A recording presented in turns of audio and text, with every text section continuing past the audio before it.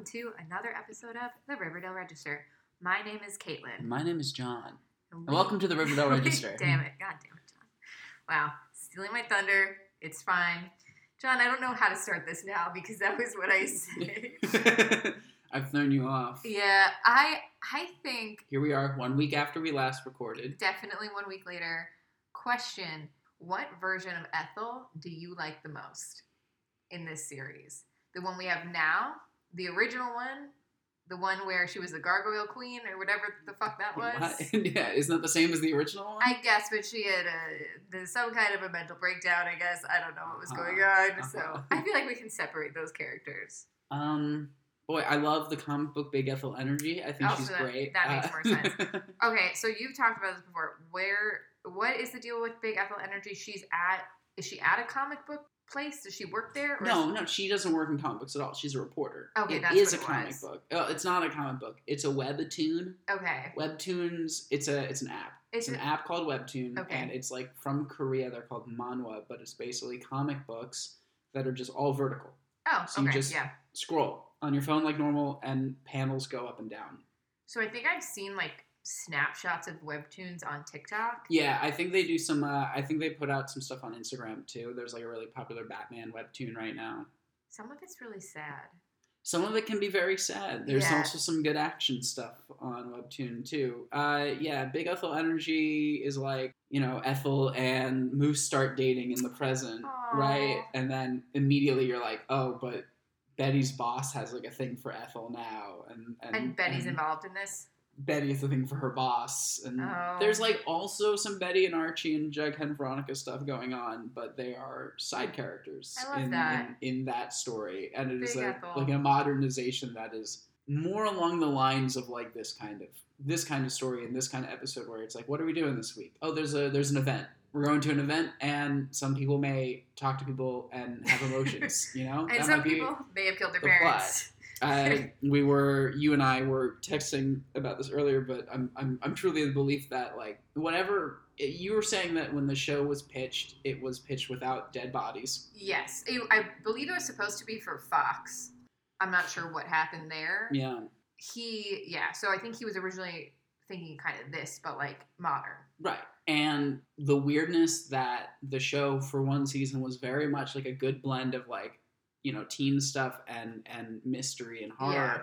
And then like my take I had was that putting a serial killer into the second season, which demands such a higher body count, may have permanently broken the show in such a way where they had to keep topping that. And that took us all the way to a sorcerer from another dimension. And we had to punch through that barrier to get right back to where we started, which is... irony. Wow. Teens going through teen stuff. Yeah. I mean, I think there probably should have been more teen stuff along the way. Even... because there are hidden shows where you still get a lot of teen stuff. For sure, yeah. That I feel like this is what it does best. It does both. Right. So like at its best. What was the bit with Buffy the Vampire Slayer? It was that that's an obvious one. What you're going through in high school can feel like these high stakes relationships. The bad guy for the first couple seasons was always either like a teacher or a student or something that has a mundanity to it and the monstrous side to it. Yeah. Where am I going with that? Oh, there's no metaphor here.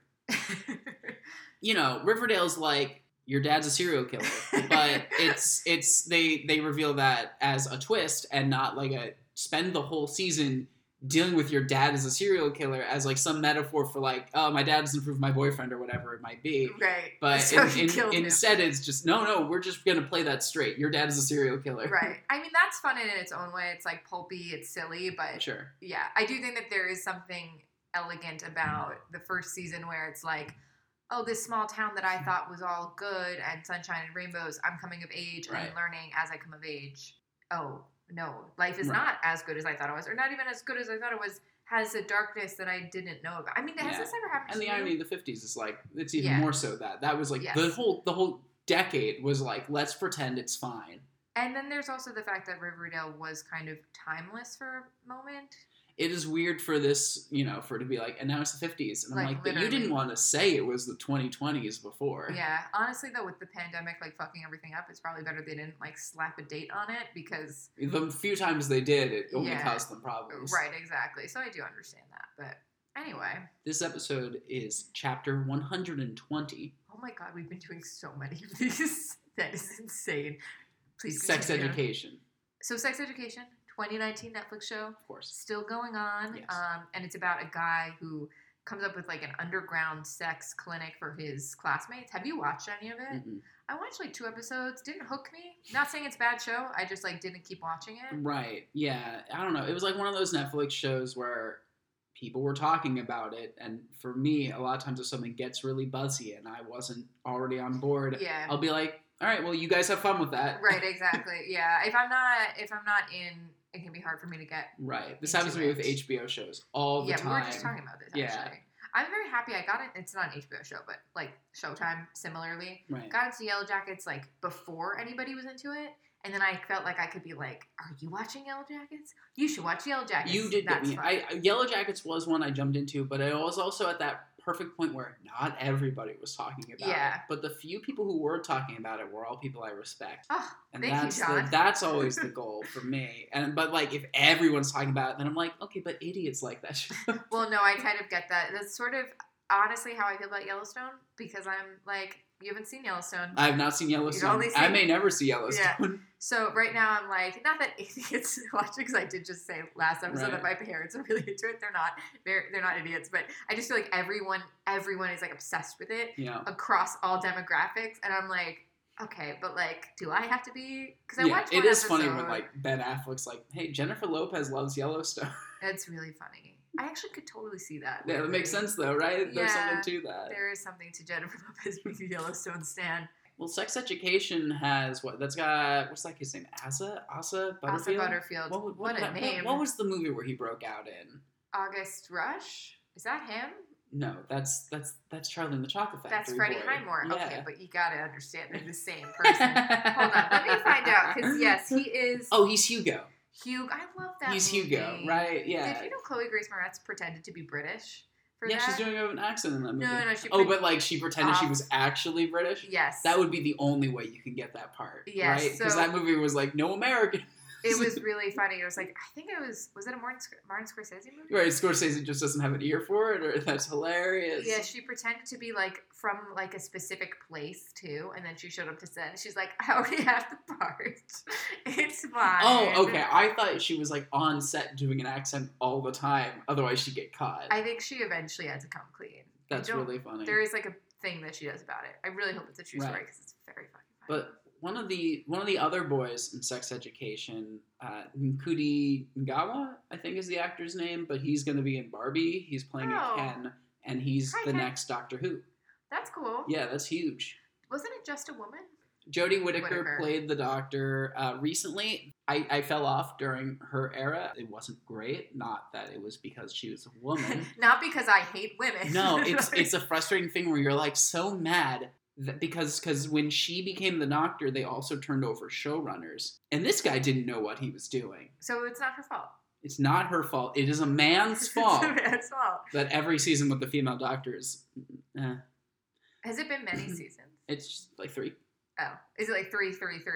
So it's Oh, there's no consistency to it. The actors just decide. So that's much better. Chris Robinson did 1 season and he says it was a nightmare. David Tennant did 3. He might have done 3 seasons. Matt Smith did 3 seasons.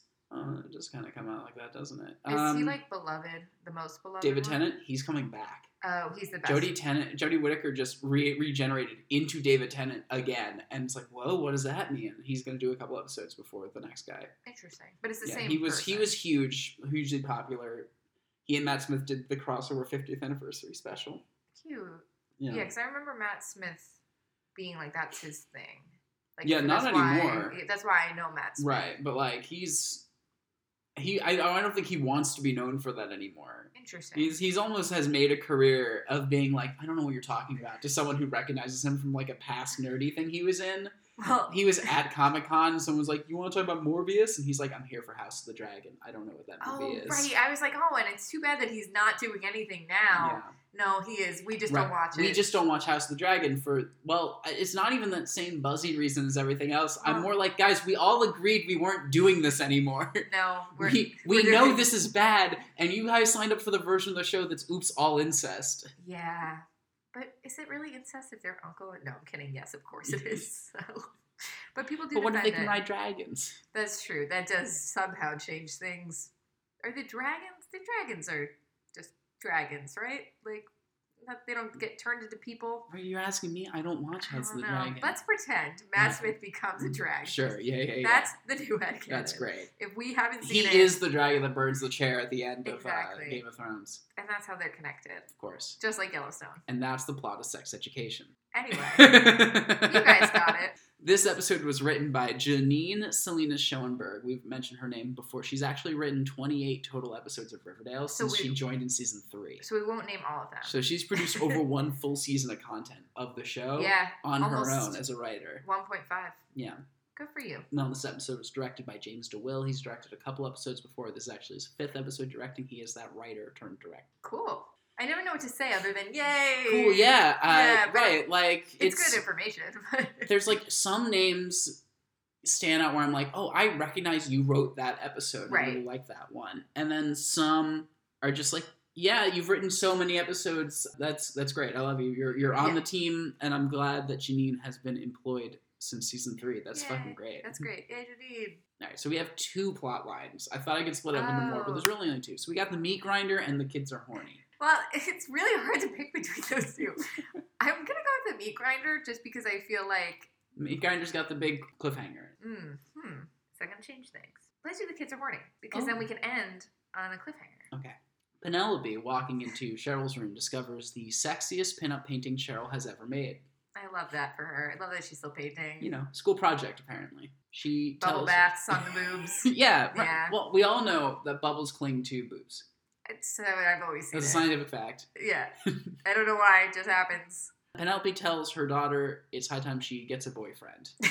I love how she's like, I want you to go out and hook up with a boy, but not exactly like that. Right. It's like, I need you to have a boyfriend, but not a boyfriend who's going to have sex with you. I need you to have a boyfriend who will keep you busy from being interested in girls. Yeah, I don't think she really knew what she was looking for. Can you date Kevin? Yeah, wait.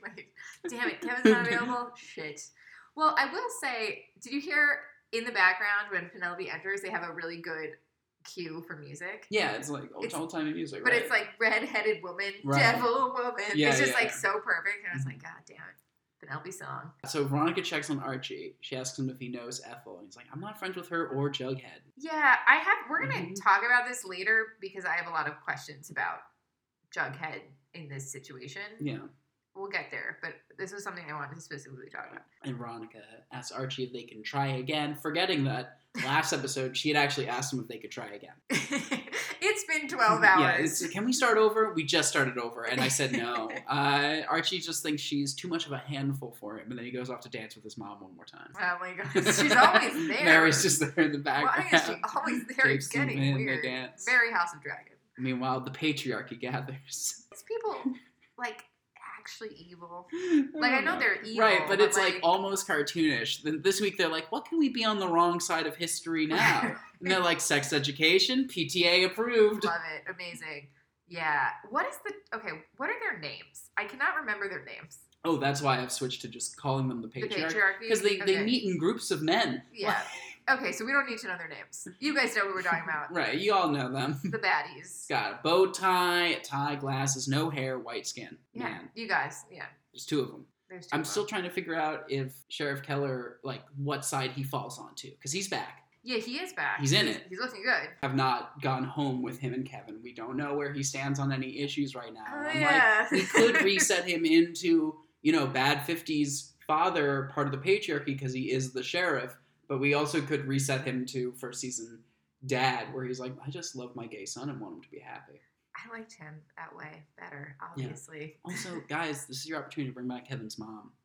Or add a Kevin's mom to the mix. Did we ever meet We've never met Kevin's mom. Why did they just make her dead? Well, she was like, right, it was like she was in the army, and then she was just kind of written out of the show. Right. And then Robin Givens was his mom. And then she left the show. Josie doesn't exist anymore. Of this at all. Yeah. Josie's watching the news, be like, a comet hit Riverdale. So crazy. She's in her own spin-off. Yeah.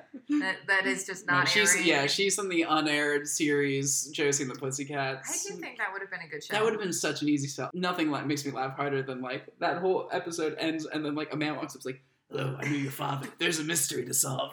Right. Are we going to solve it? No. You'll never know. No. Yeah, maybe. I wouldn't know. I will say, I do think Sheriff Keller, his beard is very modern, so that's making me hope he's on the right side of history. The arc on this show that is him just getting whiter and whiter and also smaller and smaller. Yeah.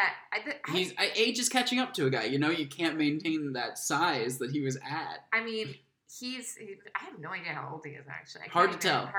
But he looks great for his age. I'm sure you could still, put some color in that beard and he would take some years off. I do wonder if, it's weird. I never really see people with beards that are gray. Like, it's so rare. So every time I see one, it is like vaguely jarring. Mm.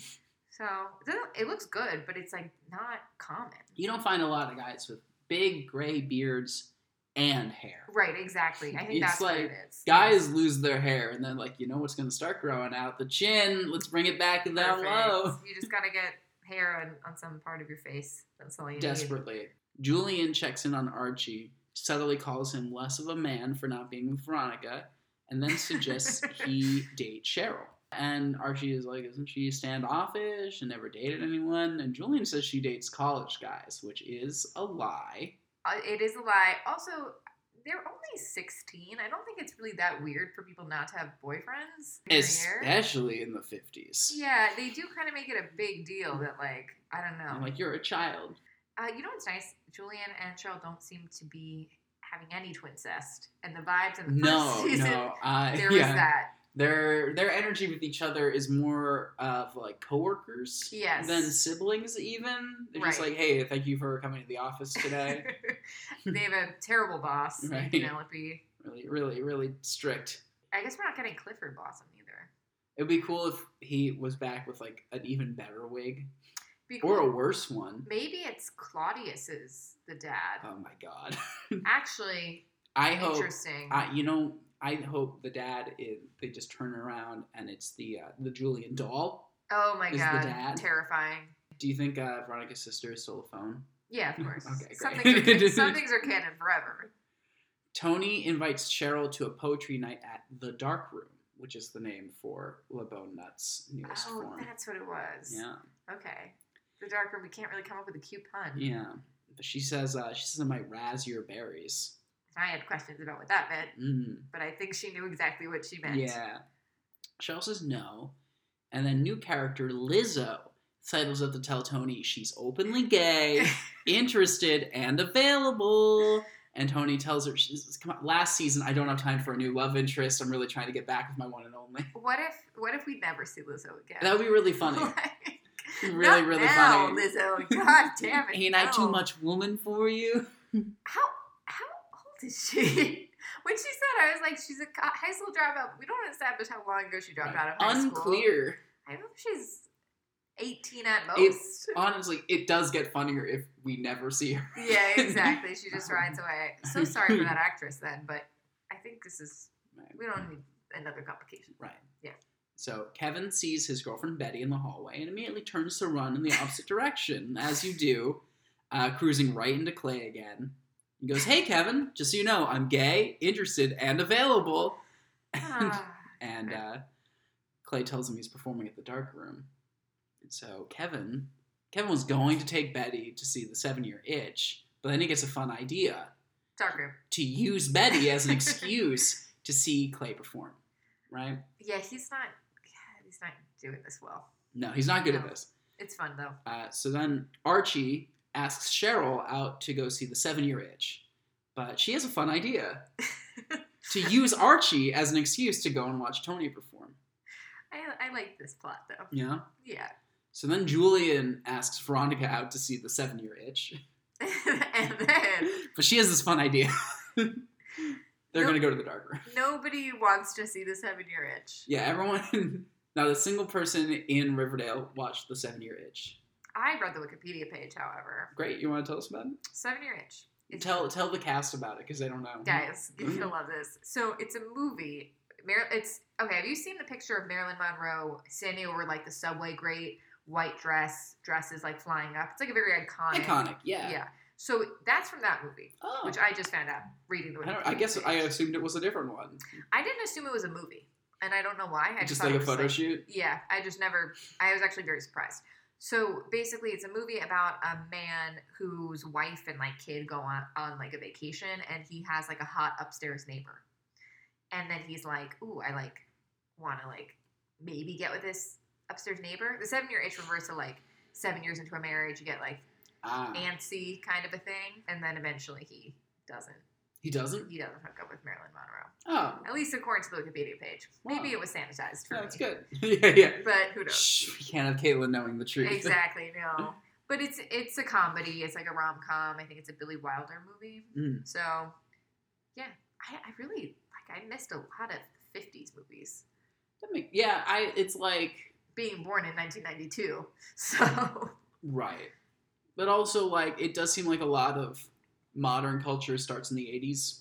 In a lot of ways, yeah. I blame Reagan. That's not even a bit. No, Reagan changed the laws so that you can basically make kids cartoons that are also commercials for action figures. Like, that wasn't like a thing that was allowed until the 80s. Interesting. And like that creates everything the Gen X loves. Transformers and robots and action figures and Barbie and all those things. Well, actually, no, Barbie existed before. Yeah, Barbie was. But like that cycles into the 90s, Digimon, Pokemon, whatever, Yu-Gi-Oh, and then, you know, what we have. And like, I know those are kids things, but like that 80s stuff, even the movies and everything, like the idea of the franchise feels like it takes off in the 70s and 80s. Are you saying that the law was that you couldn't have something in a movie that was then sold? It was like you can't... Like, commercial programming and narrative programming are two separate things. Okay. And then it was like, you can have a cartoon about characters and sell action figures of those characters. And that cartoon, we're not going to call a commercial. Well, I will say, I mean, that is so influential just about how literally all kids programming now works. Right. And so, yeah, and that stuff stays with you as you grow up. It stayed with us as we grew up. Yeah, and we're nostalgic for mostly franchises. Right. And stuff that reminds you of when you were a kid. Wow. It's funny, I do think that people of older generations didn't have as many children's things to watch. So we're watching... the things that demand you grow up are different in the time period. Interesting. The 50s. I find this entire season fascinating in that regard of like, oh God, there's no TV yet. Well, it did exist because we have our favorite show, La Mijas. No. Oh, you're right. TV does exist. What is it called? Sorry. Oh Mija. Yeah, you're right. No one has one. Yes. I think it's much less common to have a TV.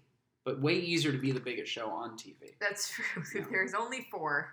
So Ethel is staying with Betty. Who I guess is her friend. Not that they talk about anything during their time together. But Alice tells Betty to go to Ethel's house and grab her another change of clothes. Do you remember this? Do you remember Betty going to Ethel's house? In the show? I guess. Yeah. Do you remember what she finds in Ethel's house? She finds the papers? The book. Yeah. Yeah. I don't know why I'm like... Because the rest of the episode, she's just like, I found this book. Oh, that makes sense. And it's like, Betty, where did you find the book from? So she found it in Ethel's house. Yeah, Betty, who could you possibly talk to who's staying in your house who might know something about this book that you found?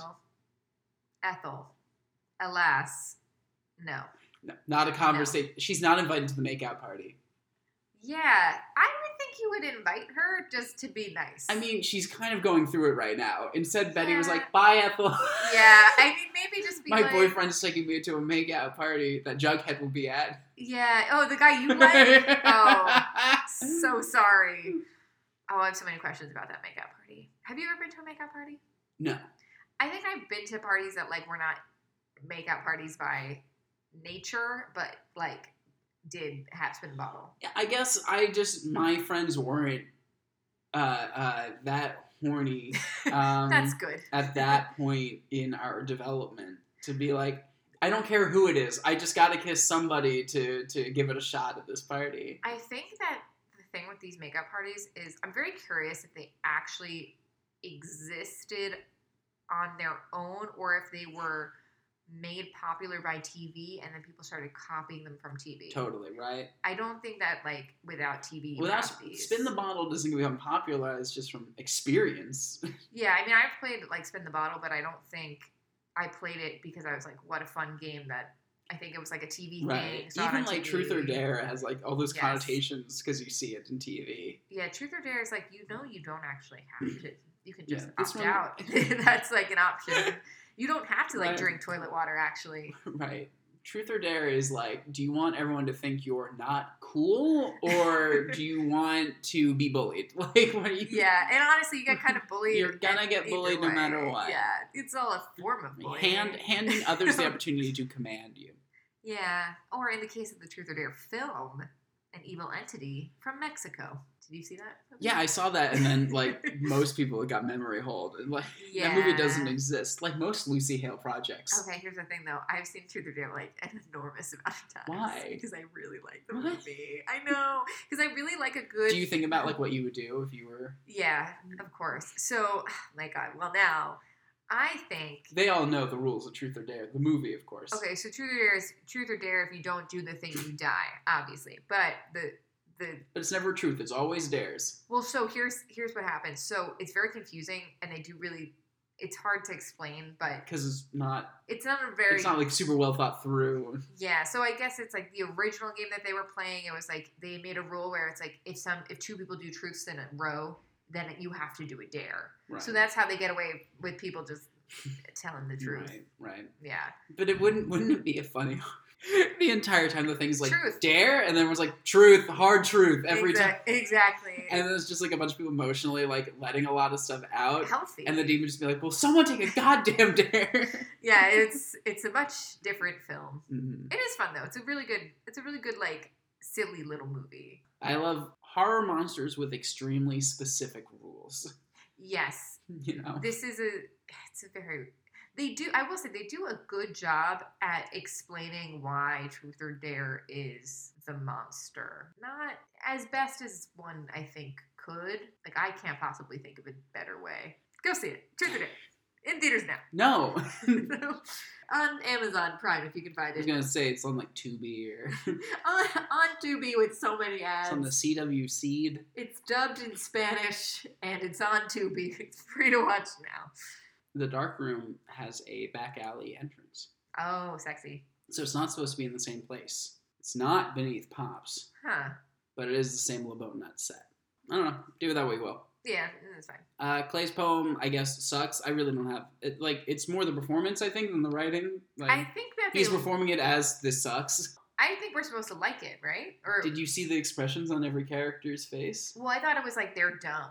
That was my interpretation. I guess, but like this felt like the kind of thing you hear at every slam poetry. And it was like... Yeah, the United States of Hate. Like, oh, good, you got it, you nailed it. I think it was supposed to be Kevin is the only one who sees him. But what does Kevin say? His poem was like really good.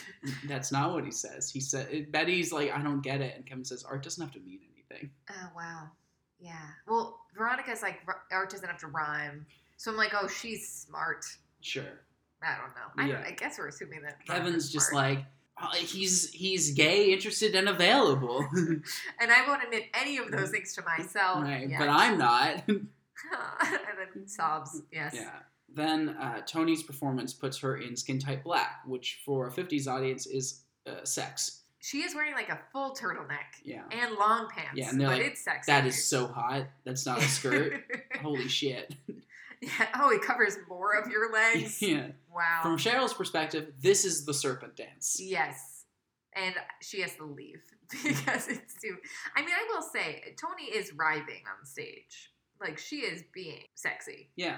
I thought it was sexy. So, of course, what do you do if you're attracted to a girl and she's really hot, but then you're with a boy and you ask to leave immediately? You kiss the boy. Yeah. Yeah. I love Archie, though. Please make me straight, Archie. And she asked him to walk her to school tomorrow. It's cute. But, like, the thing that makes me think is, like, how many relationships in this time period bloomed out of exactly this? Yeah, probably a lot. And, like, how many then, like, mothers or fathers told their kids, it was like, yeah, being intimate with a partner isn't supposed to feel good. Like, you're not supposed to enjoy it. God, and, like, how long that was perpetrated because of so many people, like, all that stuff. Oh, boy. Wow. No, I'm sure fuck ton. Yeah. Yeah, no, yes, 100%. I mean, like, Rock Hudson, a lot Mm-hmm. of people, at the time, famous people.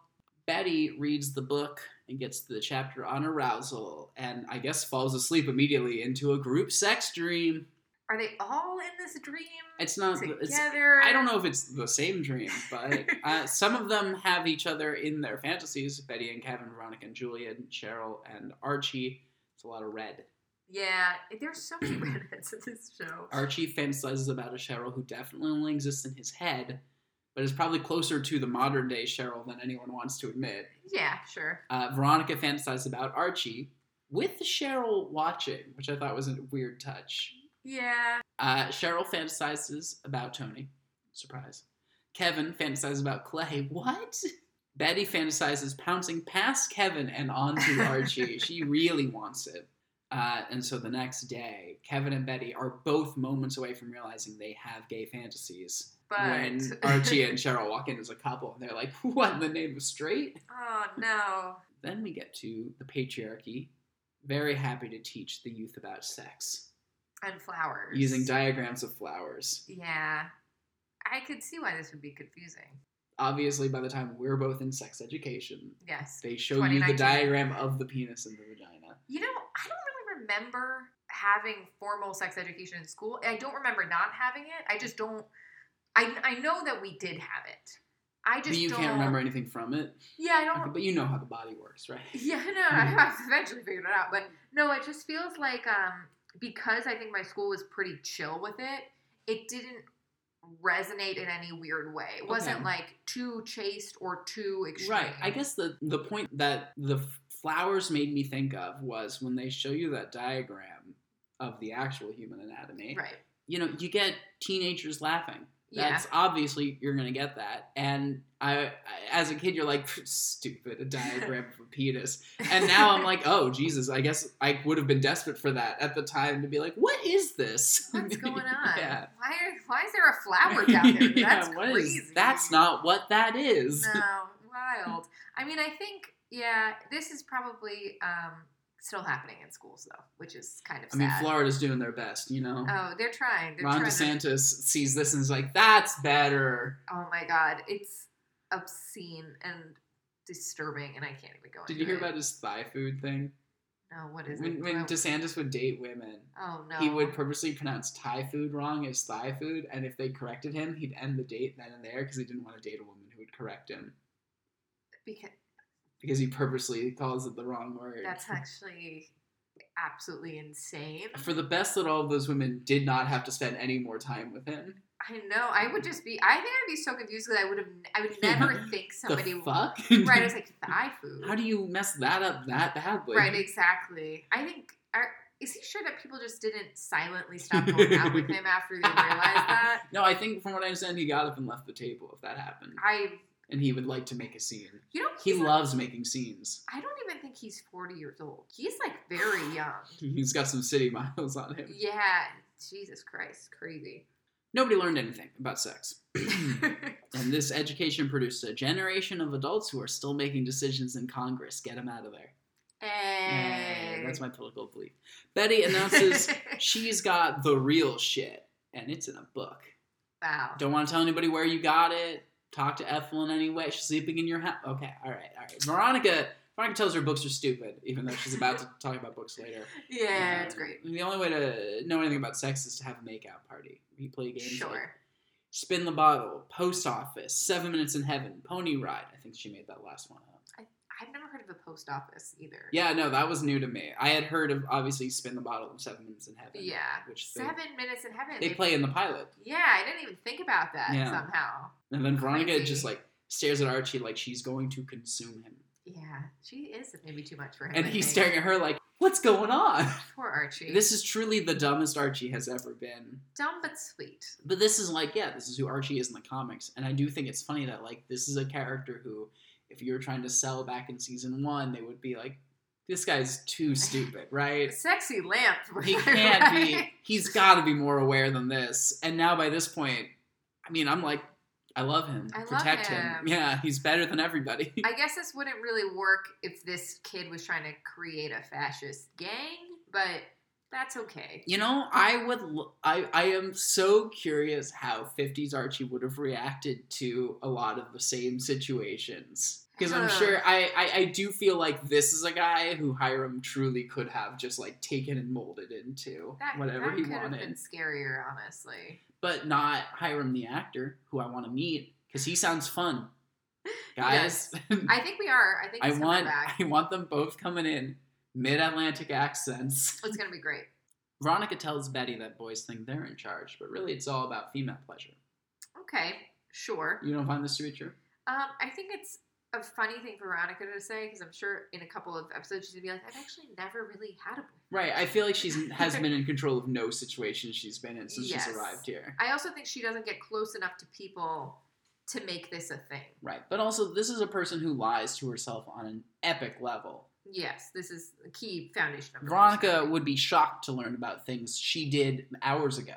Yeah, she doesn't have quite the personality change of Cheryl, but she has a way about her.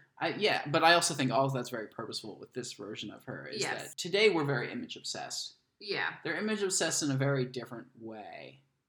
Well, they're more about uniformity, I think. Authenticity isn't even allowed on the table. Yeah. You know? Like, there's an authenticity you all want from your internet celebrities, from us, even, that at that time was, like, the last thing you would want to put in the world. No one can know you about your struggles or anything you're going through. Yeah, I think that she is still image obsessed, but she is going a little bit against the grain of what that image is. Yeah. Veronica suggests that Betty should be direct with Kevin. She regrets being coy with Archie and will make things clear at the party. At which point, Cheryl emerges from a bathroom right behind them. And she's like, I'm going to fuck your boyfriend. She's like, yeah, that's true. She just looks at her. Veronica's like, I'll do it. Stop me. Tony checks in on Cheryl. You gay yet? Cheryl says she's straighter than ever. Tony sees right through her. Kevin asks Betty to ditch the party, and she says, no. It's happening tonight. All I want is to make out with someone who I hope is you, but also might not be. Right. That was very unclear. Right. Betty, maybe you would have been happier if he wasn't at the party. Yeah. You could have run off with Archie.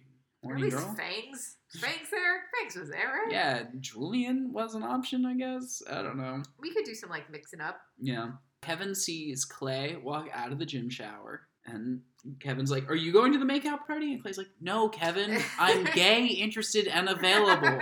Only in you.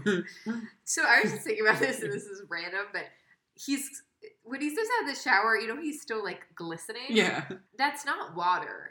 Like, that's definitely, like, they had to put, like, yes. Yeah. And I was just thinking about that, like, wow. And I was looking at his abs, and I was like, oh, and this is what I want to say. I was like, John, do men feel, when they see a body like that, no. Do guys feel like I have to look like that? Or I should look like that? Or people expect me to look like that? I think there's more pressure than there used to be on men to be, like, in superhero shape. Like, abs are more valuable commodity than they used to be, for sure. Yeah, Marcus Wallace did that. You know, I look at KJ's body, and I'm like, I'll never be able to achieve that, and I'm fine with it. Okay, good. I look at his body, and I'm like, I feel like I'm actually kind of close to that, so I'm not really that's good. But, like, yeah, there's pressure. I was just thinking about, like, Lily Reinhart. It doesn't bother me too much, though. Because Lily Reinhart talks all the time about, I don't have, like, a CW body. And I'm like... Because she's so hot. Exactly. That's how I feel also. Yeah. And so I understand it as a woman feeling pressure. But I was wondering, I was like, the guys are also shirtless on the show. Yeah. It's like also, like, I know enough about behind the scenes of a shirtless scene in a movie to think when it's, like, really shredded, that man has not drank water in days. Right, exactly. I mean, even I notice it with myself. If I've been out, sounds weird, but if I've been out drinking the night before, I'm like, I actually feel like I have more definition in my abs. Totally. Yeah. It's a weird thing. Yeah. I don't recommend that as a health tool. No, but, like, yeah, that's how they do it. Yeah, it's a weird thing. Like those veins that you see, it's because dehydrated. Yeah. When you see Hugh Jackman, you're like, holy shit, look Drink at that body. Glass of water. It's been days, and he has a headache. Yeah, Zac Efron said that he took diuretics for Baywatch. And it was worth it, because we all love the movie Baywatch, starring Zac Efron. And of course, because that became an instant classic. Yeah, that's huge Because today. Sacrifice was real. It's 21 Jump Street and Baywatch. They're right up there next to each other. I love 21 Jump Street. See? It's the difference. Such a funny movie. Sorry, where were we, guys? So Archie asks Betty about the sex book because he wants to brush up. And after reading it, he thinks he got his hit, but he could use a demonstration. Betty is all too eager. Betty's like, sure, we can make out. Yeah.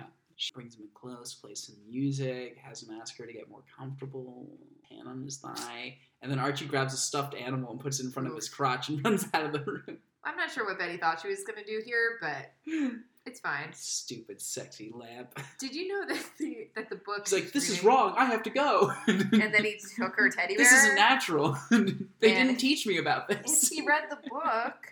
I think the book is supposed to be, the Kinsey scale. Have you heard of that? That's like a gay thing, right? It's like, yes, it's like a scale of like how gay. I guess it sounds weird to say. How gay are you? But it's like, it's like if you're a 1 versus a 5, I think, or 7 or whatever. Is that where that's from in the book? Well, the book, I noticed the name was like Kinsley. Uh-huh. So I think it's just... I was just a made-up person? Yeah, I'm pretty sure. But like the Kinsey Institute is like a sexual institute. She would have loved the ethical slut if that was out of that. I forgot who wrote that. I think it's all kind of connected in some way. Okay, so like we don't know the book is based off. We actually don't know if that book is any better than everything else that they're dealing with. Probably better than The Flowers. You have to assume, right? It seems like it's about people. If Ethel's hiding that book, it's probably good because I'm sure her parents were like, books in general are bad. I hate books. So the game is Post Office, and apparently in the game of Post Office, the boys all have an envelope with a number corresponding to one of the girls. Yeah, it just seems like a weird, spin the bottle takeoff or something? Like, it's kind of more complicated. And you deliver the envelope with a kiss. What did they think mailmen did? I don't know.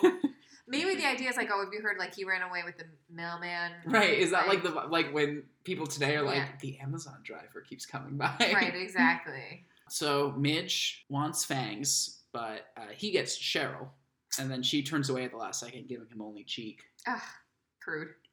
Kevin gets Midge, and she has to hold his head still to make it happen. Jughead gets Betty, which is just said last week. Oh, whether there's... You were like, it's done, right? We'll never see it again? And we were both like, yeah, it's over, right? I think this was weird. Question, though. Does Jughead... Nice to meet you, he says. That's what he said. I wasn't sure if it was supposed to be like a joke about the game or if they had not... Or if he's not friends with them, they don't know each other. Right. But they did meet.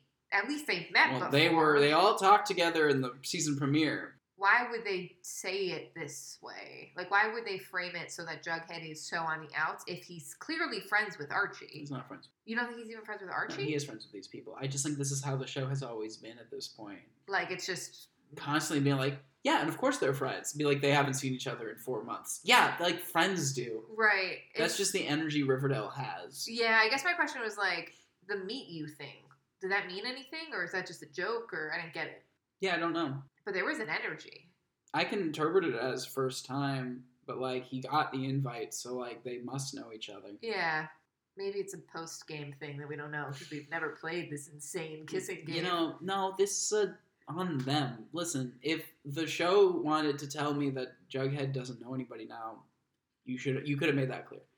And if this is you trying to make it clear, it's not clear. Not clear.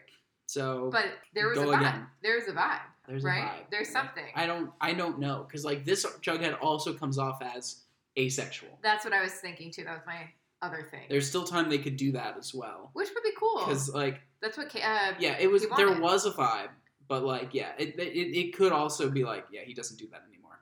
I actually thought that maybe the vibe wasn't the vibe of I like you, and more of a vibe of I remember you. Yeah, I've kissed these before, probably. That's what I was thinking. Like, is this a time travel vibe? Like, it's probably like I think it was a smart thing to do in the script, and it might have just been like there's something, and that might have just been what they said is like there's something, and they played that there was something, and we'll see if anything becomes something. But like, obviously, if those characters kiss, there would be something. Yeah. You can't not play it into in any way. True.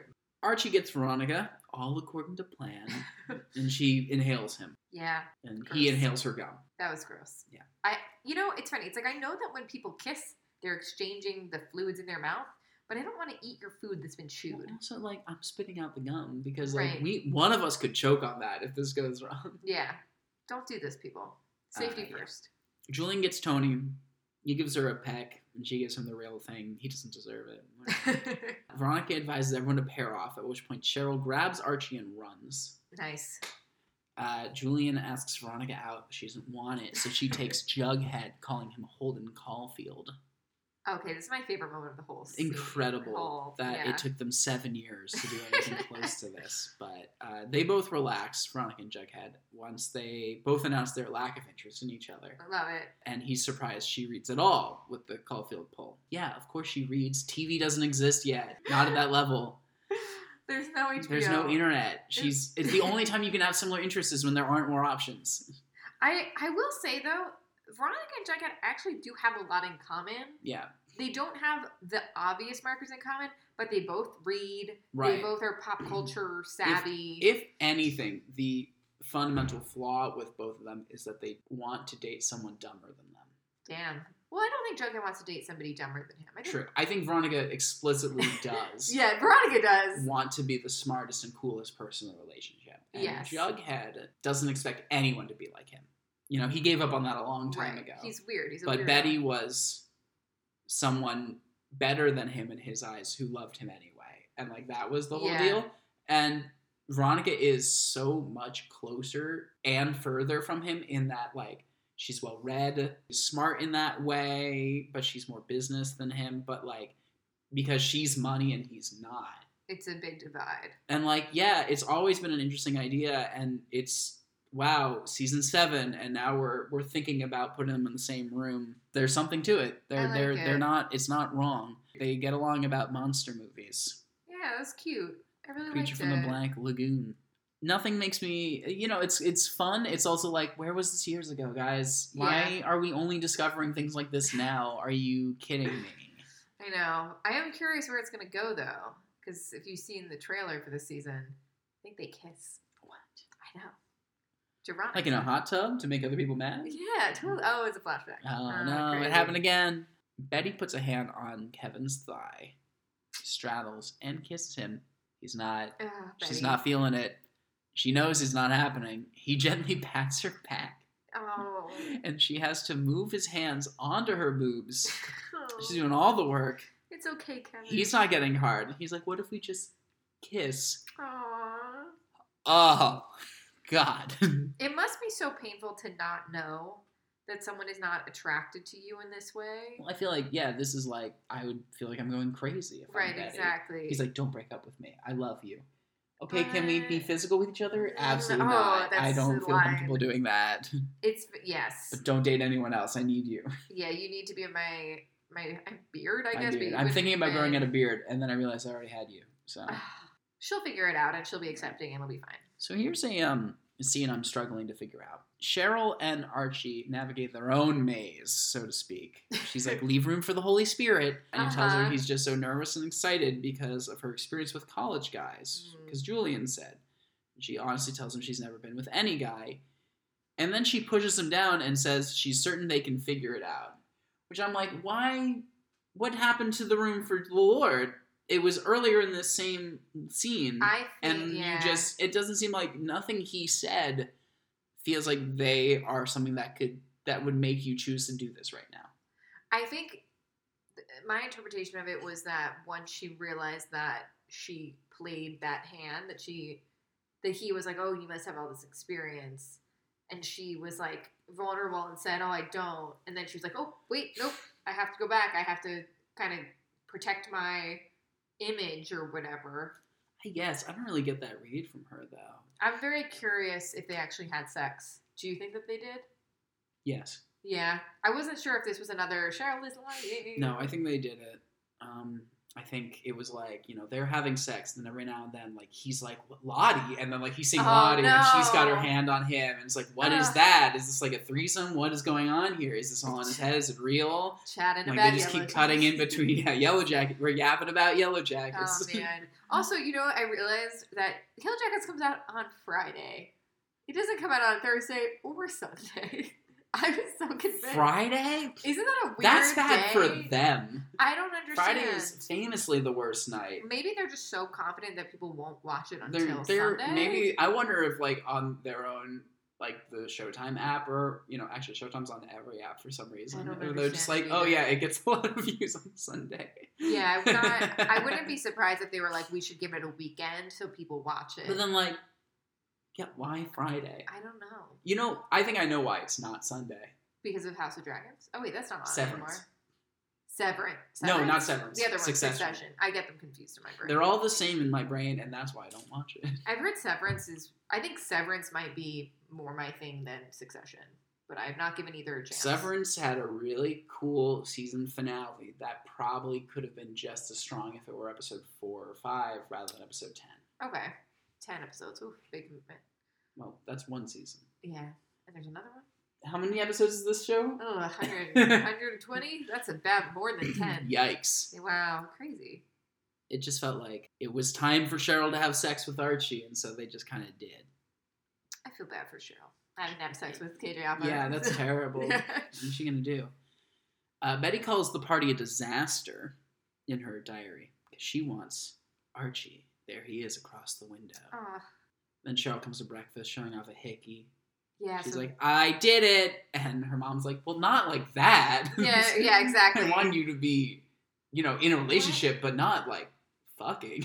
Yeah, I mean, to be fair, I think it's always weird to boast to your mom that you're having sex with That's someone. the thing. This also comes across much more like modern Cheryl. Yes. I did it. I've been pinned in multiple senses of the word. Ugh. What happened?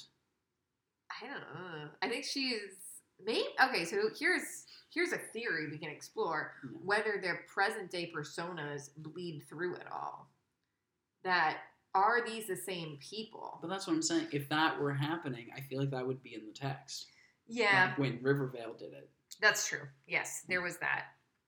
There is a precedent there. We don't have any, whoo, what's going on? I just had deja vu moments. Right. Maybe we'll get there, though. We haven't even pulled back up on the beanie.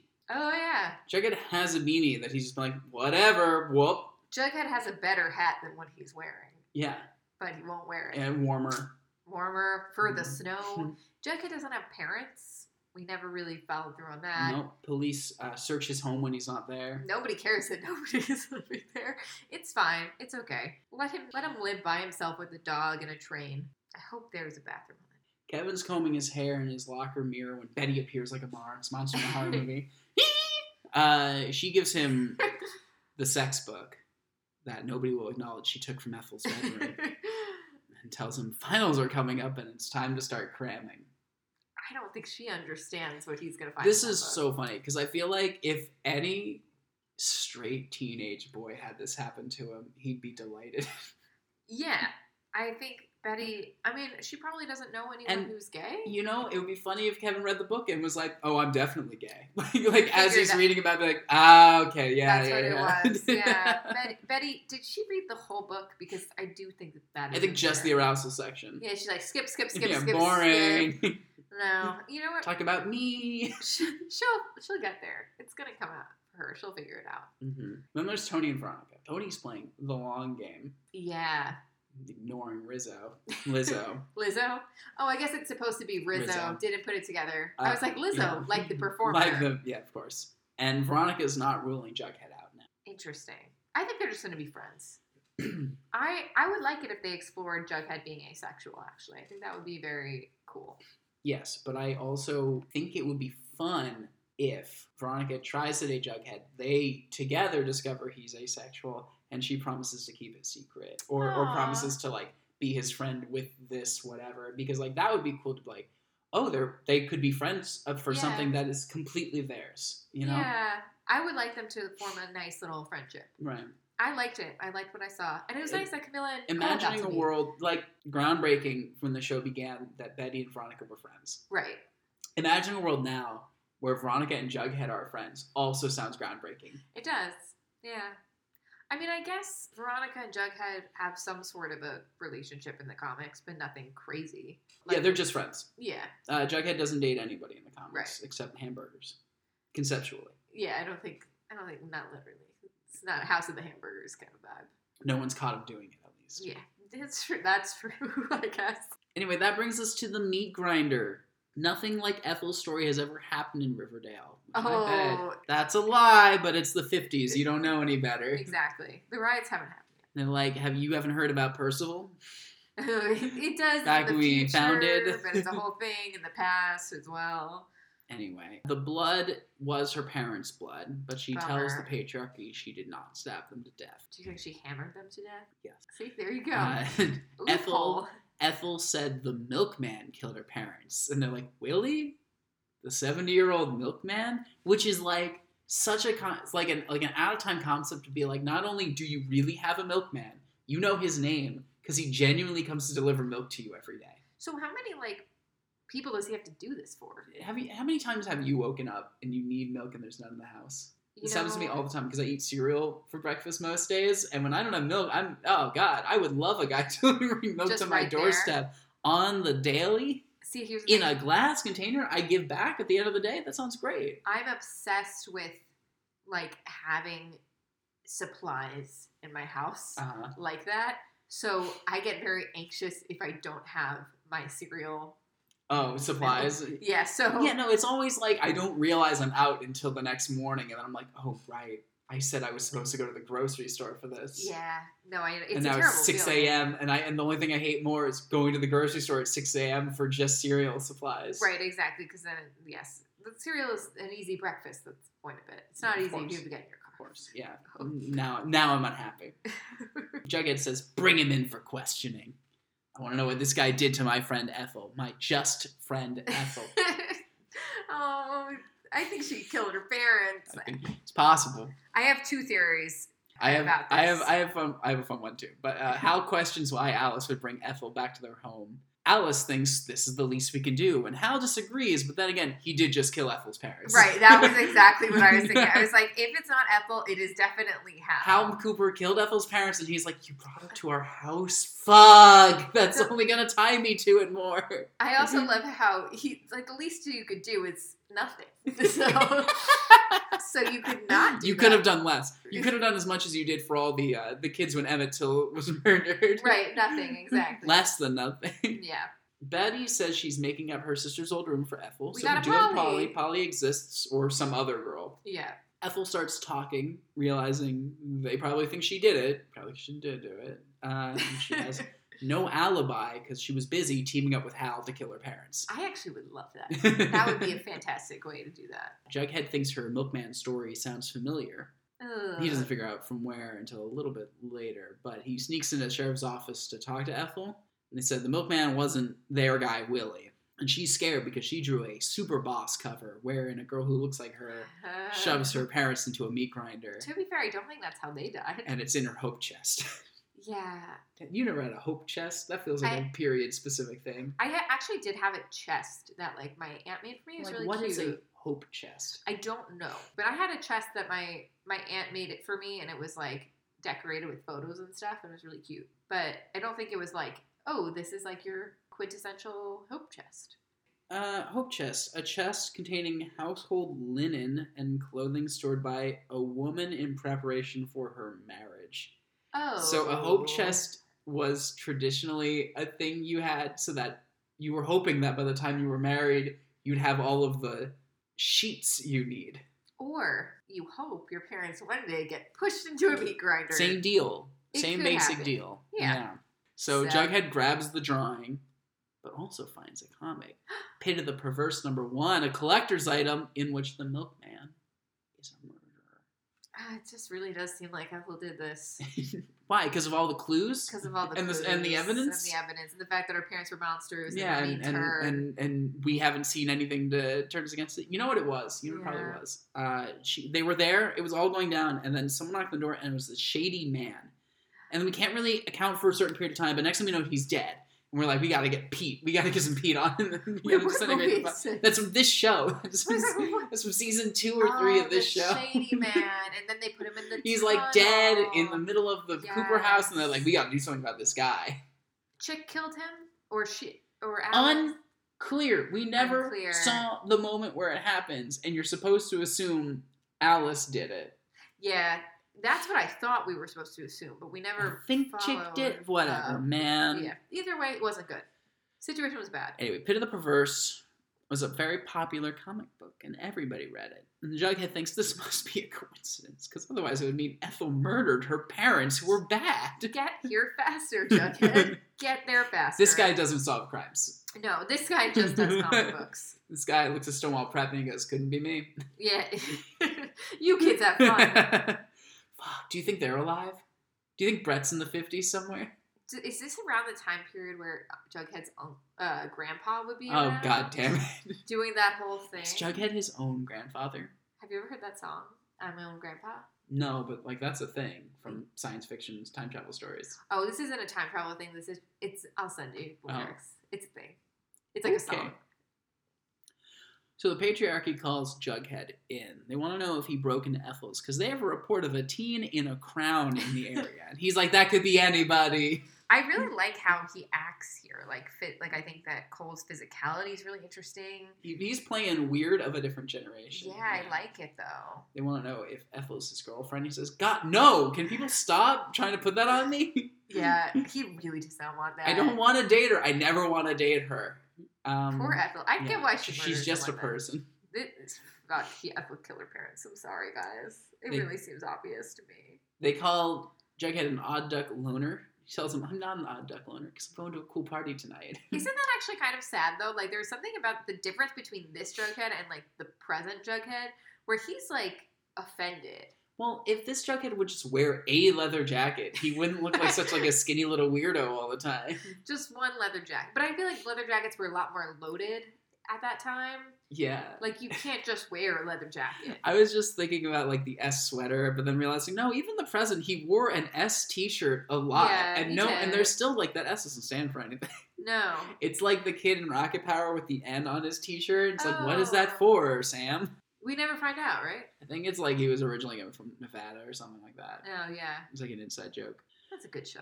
Everyone stares at Ethel like she's a murderer back at school, only because she murdered her parents. That's it. And then Jughead says, this will blow over. And then when they announce it, they go, it's not blowing over. You got to come to the patriarchy's office. Oh. And inside there, they announce that they searched his train car without his permission and found the meat grinder drawing. So you can't beat the patriarchy of the 50s. I gotta say, though, if you didn't kill her with them, like, it's not like somebody dragged him. You didn't grind them. Right, exactly. Like, you can hate your parents. But it's not like it does look like Ethel, but it's not like, oh my god, it's totally the parents. Right. I mean, I didn't get that good of a look at them, but I think it was just like a girl with brown hair and a man with hair also. And that's all I remember. They had faces. I don't remember what kind. I think it's fine. Yeah. I do think Ethel killed her parents, but I don't think... And she should go to jail for that. Right. But... You know. Not because of the drawing, because of the real evidence. Yeah. That she clearly did it. There's no one else who could have committed the crime. It's like the John Mulaney thing where it's like how they solved crimes in the before DNA. Where it's like, oh, there's blood on the ground. Gross. Clean it up. It's fine. Oh, we gotta do something about that. Yeah. I'm sure this is how they're dealing with the investigation. Well, that's the end of the episode. So let's go through some of our superlatives. Oh my god, okay. Do you have some fly 50s fashion you want to call out? Tony's all black good. Number. Yes, let's do that. That was good. I mean, honestly, I like all the clothes now. Yeah, the clothes are really good. I can't really be mad about any of it, except being like, Jughead, any jacket would solve your frame problem. But that's a Jughead problem. It's just cold outside, you know? Yeah. I get. Is it cold? I have no idea. It's hard to. Every shot a lot of Tony shots this week. I'm like, her nose looks really red. Is she cold? Oh, maybe. Yeah, it could be that. That is interesting. There's on TikTok, I keep watching like Gossip Girl clips where, so they used to wear like dresses and like, you know, short skirts and stuff. It was very like fashion. Right. But now it's aged. Well, no, it was so cold on the set. Like sometimes they'd be filming for spring, but it was 40 degrees outside. Mm-hmm. So they'll wear Uggs and sweatpants like under their dresses. And they'll so the wides are like... Yes. So there is one time where, not Veronica, Serena is in a restaurant and she's wearing like a skin tight dress for like a nice like lunch. Mm-hmm. And they didn't frame the camera. So you see her in like baggy sweatpants and ugly. It's so funny because That's really funny. I didn't watch it at the time and think of it, but it's very obvious. Like I know there's a lot of shows that when they're on streaming now, if they're from a certain time and they were filmed in filmed in 16:9, cut to 4:3 for TV, they'll like open it back up for streaming. Yeah. And so like some of those Buffy episodes you can find online now, the lighting is all off and like there's things in the shot that shouldn't be because it had to be expanded. Yeah. Yeah, that's interesting. Didn't think about that. Mm-hmm. But at least nobody's wearing like sweatpants under like their outfits. But that's the thing, like it would be really funny if like that was what you got. Yeah. And so like I would watch that version of Gossip Girl. That same scene, but she's in sweats, and I'm like, so that sounds hotter. It's really weird. Well, it's still like complete outfit, sweatpants. Yeah. It's so funny. I'm gonna send you the clip. It's great. But yeah, they could have. I was just thinking they could have just put them in pants and like a cute sweater, but not the vibe, I guess. I don't know. Best boy or girl in Riverdale? I think Betty does a lot of work here. You know, she's given the book. Yeah. Ethel for killing her awful parents. Yeah, I wish I had like a really strong answer. Like I want to give it to Tony again for, I guess, organizing the Darkroom Poetry Night that turned on a generation. She organized an event. She made that happen. Really exciting. She booked Clay, so she knew she could get Kevin to show up. There you go. She actually masterminded. She's been playing. Huh. She walked into town and was like, gay, gay, gay. I'll fix this. There we go. Everybody will come to my poetry reading. Some psychological warfare. It'll be great. Tony's good. I mean, her outfit is cute, so she gets both of those awards. And then, what is back to the who's back? Guess who's back? Sheriff Keller's back. Sheriff Keller's back. He's the same as ever. Same as ever. There is another sister of Betty in existence. If it's Polly or someone else, we're not really sure. I do think it's interesting. I don't think she said no Nana Polly. Blossom in this episode. No Nana Blossom. Fingers crossed we don't see her again. Oh man, I like Nana Blossom. I'm over the shtick. I like the shtick. I'm here for the shtick. So rumor mill, we kind of alluded to it. Who the fuck killed Ethel's parents? Ethel. Yeah, it's Hal? Ethel or Hal. You know, it's obvious if it's Ethel. Ethel? Is that your Ethel? Yeah. Your combo? No, it's obvious if it's Ethel, because like it looks like it was Ethel. Yeah. And if it's Hal, it's like, oh, is the bit like, black hood, white milkman, like that's it, or yeah. I don't know. Should I be worried about the milkman as a recurring thing?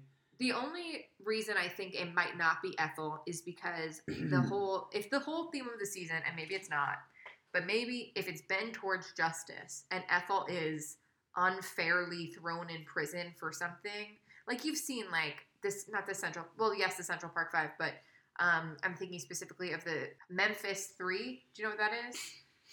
So they were basically accused of being like Satan worshipers and killing like children in this small town. Is it Memphis 3? I can't remember if that's what it's called, but there was like a documentary about it. It's a whole thing. And these kids were basically like thrown in prison for many, many years for killing like a child or something. Yeah. And it was because they were into like certain music and certain books and whatever. So I could see it being something like that where it's like, oh, Ethel likes horror, so now she is being considered a murderer. But if it's justice that we're trying to serve, she's going to be like redeemed and the real killer's is going to be captured. Maybe it's not about the killer. Ooh. I'm wondering if they're headed for more like a moral panic story. Yeah, well, that's exactly what this would it's be. Like yes. We've got these adults who want to control these kids and define right and wrong for them, and maybe this will become a thing where if there are more murders that are also uncannily similar to stories from Pep comic books, then there could be a whole like, we have to ban all the comic books. We gotta destroy Pep comics. That can't exist anymore. We have to take more things from these kids, though they'll end up better, and the kids will have to revolt or something. That would be cool. You know, that's a really good idea. That's fun. I learned a lot about moral panics in college because, like, I was a media studies major, and that is kind of all you learn about in college when that's your major. Why did media change? Well, parents. The whole thing. It's very interesting, though. But yeah, West Memphis 3? Anyway, do you saw Trial and Error, right? Yeah. So, you know, at the end of season 2, they get a phone. I never finished season 2. Oh, okay. I'm going to spoil something for you because it's Do they get her? that Kristen Chenoweth? Did they get her? Well, she clearly did it. She tells them she did it. That's where I got to in the show. Yeah, I don't remember what happens, but I remember at the very last thing, it's somebody calling the office and being like, "Oh, I'm here calling you about like the Mississippi 5. We really got to go save those 7 kids." And it's just like very funny, and that's what that is. But yeah, but I think that's a good theory about Pep Comics. It's weird to introduce it, have it be such a big part, and not have it come back. Yeah. It does fit into this time period, and in many others, because this happens actually kind of a lot with movies, books, video games, etc. Yeah. Could also be Hal, but I kind of hope not. I don't know. Because then it's like right, we've seen that before. Yeah, unless it's like, I mean, it could be like... Also, why would he kill Ethel's parents? Right. Unless we find out something crazy, but maybe they put themselves in the meat grinder. It is also like my theory doesn't answer who killed Ethel's parents. It's just like a response to the killing of Ethel's parents. Right. And maybe that is the point, but...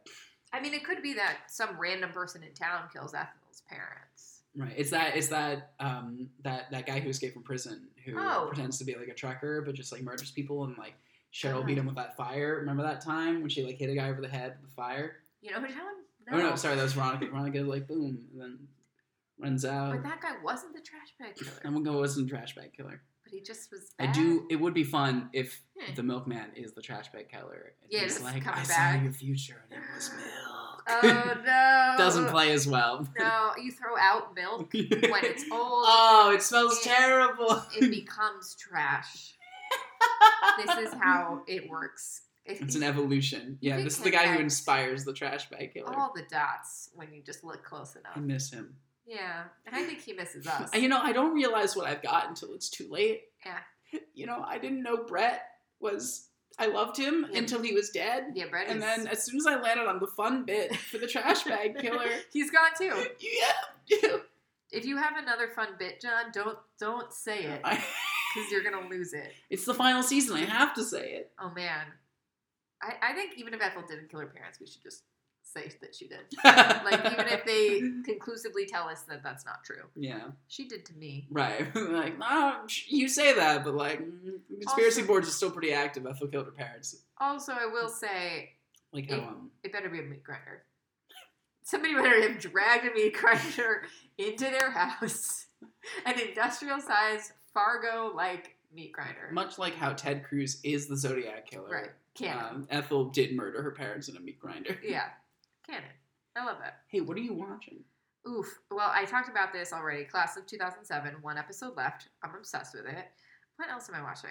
New season of Good Trouble. I love Good Trouble. It's just consistently enjoyable for you guys. I really thought that show ended. No, that show actually just keeps getting renewed. People keep doing well. Keeps getting renewed. Good for them. There's so many characters that the storylines don't feel. Yes, it's a very big ensemble. Like much so. It was just the 3 girls. No. I'm thinking of a different show entirely. What show were you thinking of? What's the one with the 3 girls that you really liked on Freeform? Pretty Little Liars? No, on Freeform, not ABC Family. It was more recent. Summer? It was not that recent. 3 girls. Make It or Break It? Absolutely not. There are 3 girls, though. No, but that's not the one I'm talking about. One of them's black, 2 of them are white. One of them was just in the White Lotus. Oh my god, The Bold Type. Thank you. The Bold Type did end. Yeah. That's the show I was thinking of. I love that show. Right, because Good Trouble is the Fosters spinoff. Yes. That girl has played that character for a really long time. For like 2 decades now, or not that much? Probably, at least 10 years, but probably more. I don't know when The Fosters came out. That's wild. Yeah. But I will say the show feels very different from The Fosters. So even though she's playing the same character, I don't think you'd be that bored because it's like mostly a different cast. And now Callie, her sister, is not on the show anymore. I knew it. Yeah. So just her now. A very long time ago, I went to an event and I remember her saying that. I was like, oh, like what made you want to sign on for this show? And she was like, yeah, like honestly, like I love to be back, and my contract's only for X amount of years, so if this goes, like, and I was like, yeah, okay, cool. And I think she even stayed beyond that. So yeah. Until she did. Until she did. But, she's from Australia, and she's come back. Okay, hold on. No, I'm thinking of the wrong one. Okay. The Australian one left the show, and the Asian one's still on the show. I think she's Latina. Oh. Yeah. Okay, now I'm even more shocked. I really expected the Australian girl to be the one who would go the distance on that show. Well, she was on it for a long time. I feel like she's the bigger... No offense to the other girl. It's just, I feel like she's the bigger face. Of the show. Interesting. She was... I don't know if that's true. Played off as the lead of the Fosters. She was definitely the lead of the Fosters. And she had, like, that Netflix movie with KJ Apa and like, a few other things. And, like, this other girl I only know as the sister from the Fosters. She has been in other things. I cannot name it off the top of my head now. But I think she's been in a couple of movies also that I can't think of. But she's great. They're both great. But yeah, she's from Australia, the Australian one. Yeah. And so I think that was a big thing. She wanted to go back to that makes sense. Australia. Yeah. So she maybe is there now. I'm not really sure. Who's to say? Who's to say? Is Australia even real? I love that show so much. But it's just a very comforting show. Mm-hmm. And I relate to it because it's like people living in LA, people like struggling with things, and it's like a lot of different people. So it's like a lot of different, like there's one character who is like an activist and now she's in like public policy, and it's like, okay, so I'm not in public policy, but I can understand living in LA, like the issues that are specific to LA and how she's struggling to like deal with them because, it must be so frustrating from a public policy standpoint to figure out, okay, well, how are we going to house these people? And, this politician is kind of talking out of both sides of her mouth. And can I trust her? Well, she says she's doing the right thing. Do I build a women's center or a homeless shelter here? It's fun. It didn't sound fun when I described just those three things, but it's a good show. What are you watching? You remember how, like, I was talking about seeing the D&D movie with my D&D players? Did you see it, John? So they all come in for that last game of D&D, and they're like, hey, the movie's great. And I'm like, oh, is the movie great? I would be so mad. I thought we were gonna see it together. That's annoying. And so I didn't see it with my D&D party. I saw it with my roommate, who has never played D&D, and told me after the movie ended that he spent the whole movie wishing he could ask me what everything is on screen. Did he ask you in the car? No. It's also like a frustrating thing where he's like, this is what it must be like to be my girlfriend next to me during a superhero movie. I'm just like, I don't think, like, you wouldn't be saying that if the books didn't exist to know all this information from, because Star Wars came out, that first Star Wars, and they're like, yeah, all these things exist, and no one's like... Right, because there's no source. Right, no one's like, this is breaking my immersion because I don't know what those terms are, and I haven't done the research ahead of time. That's true. Also, okay, so... I mean, I've only played it once with you, but isn't Dungeons & Dragons less a specific lore and more of like a world-building game? I'm noticing a lot of people I talk to say that, and that's because you played it with me. Oh. I homebrew a lot of stuff for my game. My setting is one I've invented. Yeah. But there are official Dungeons & Dragons books published, and they include... guides to different campaign settings. The Sword Coast is where the movie takes place in a place called the Forgotten Realms, which is their most popular one. But they have like a bunch of them. So like you have named places like the City of Neverwinter in the movie, and named characters and named monsters and named spells. And so you can tell whatever story you want in that setting with those rules and components as it, and that counts as a Dungeons & Dragons story. So in a way, it's even easier to adapt than anything else. And yet at the same time, it's been obviously such a struggle for such a long time because the truth is what you want out of a D&D movie is just one solid D&D adventure. Right. And then make another one. You know? This one was really good, actually. Yeah, and so I'm like, I hope you're good enough to just make another one. Not a sequel. Yeah. Not even the same cast. Just a different movie set in the same I mean, I would think that would be more fun. Yeah. Because then it's like, you don't need to build on, you don't have to build a franchise. These characters are pretty much done anyway. Like, not in the sense that, like, they don't have any more juice in them, but just, like, it's very complete. And I would be fine with them, not being the center of any future story you want to tell. It reminds me of, I don't know if this is the right comparison, but kind of like Shrek. Is that, like, the story they're telling? It is in the sense that, like, these settings have iconic characters in them. There are some from the books.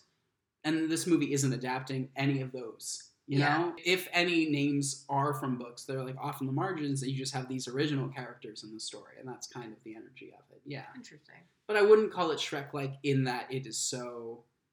It's not a parody. Yeah, right? It's not. It's not Your Highness. It is, no, it's absolutely not Your Highness. But it is... right, it is just people living in that kind of world where it's like Chris Pine's wife dies and he has to make sure to add in such a way where she can't be resurrected. That's actually because really funny. we do live in a world where people can come back from the dead, but my wife is dead. Wait, why? Is there a reason? It's like a special dagger from like these specific undead wizards that are the main villains of the movie. So it's like can't be resurrected. That sucks. Right. Bummer times.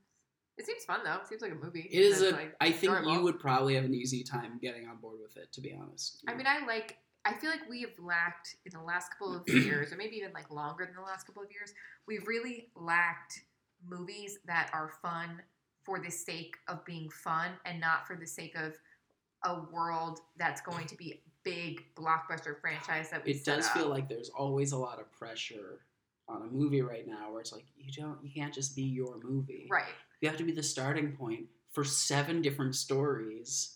And this one, really, they just came in and they're like, yeah, thieves messed up. They gotta fix the mistake they made. That's the plot. And that's easy. That's good. That's solid. I liked it. And it was under 3 hours long. It feels like every movie anyone suggested to me the last year was like, do you want to see this 3-hour-long movie that's really depressing?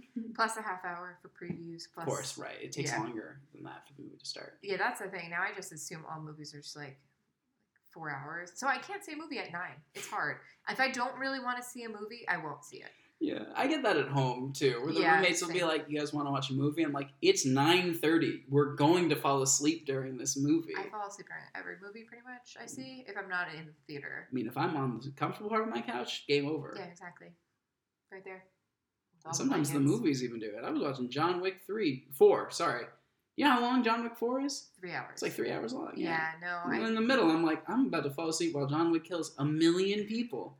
How is this putting me to sleep? I will say, I just remember I was going to see Phantom Thread, and I was like falling asleep on both sides of Ian. Because I'm so sorry I did not like that movie. I'm sure it's a good movie. I didn't like it. And then, I see the trailer for Barbie, and I'm like, this looks like a blast. How are they so nailing this so hard? I love it. I'm excited for Barbie. Barbie looks great. I'm trying to think of anything else looks good right now. It's really just Barbie. A bunch of trailers just dropped. There's like a trailer for the next Indiana Jones, which hook-wise sounds more compelling than the last Indiana Jones, which I defend. Are we just... Shia LaBeouf's just not He's here. not in it. Now we get Fleabag. Oh, that's fun. Yeah, that's honestly a step up. Yeah, absolutely. Well, given the last couple of years of Shia LaBeouf, it's 100% a step up. But in general, it would have been, regardless. Yeah. But I'm excited. Barbie's going to be great.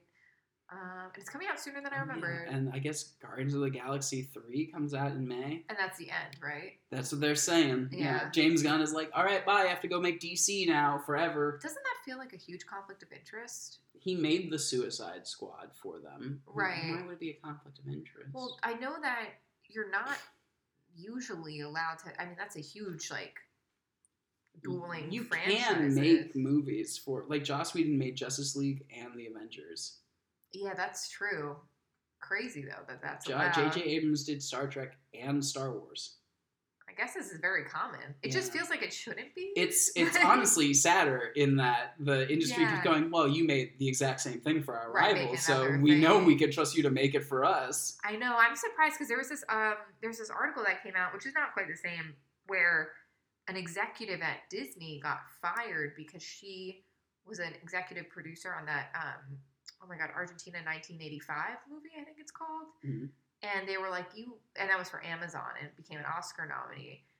And they were like, you're fired. Like, you can't produce another movie, in your Disney contract. But I guess that was more because she was an exec at Disney as opposed to, a for-hire person. Yeah, I think that is different. It's weird, though. John, where can they find you?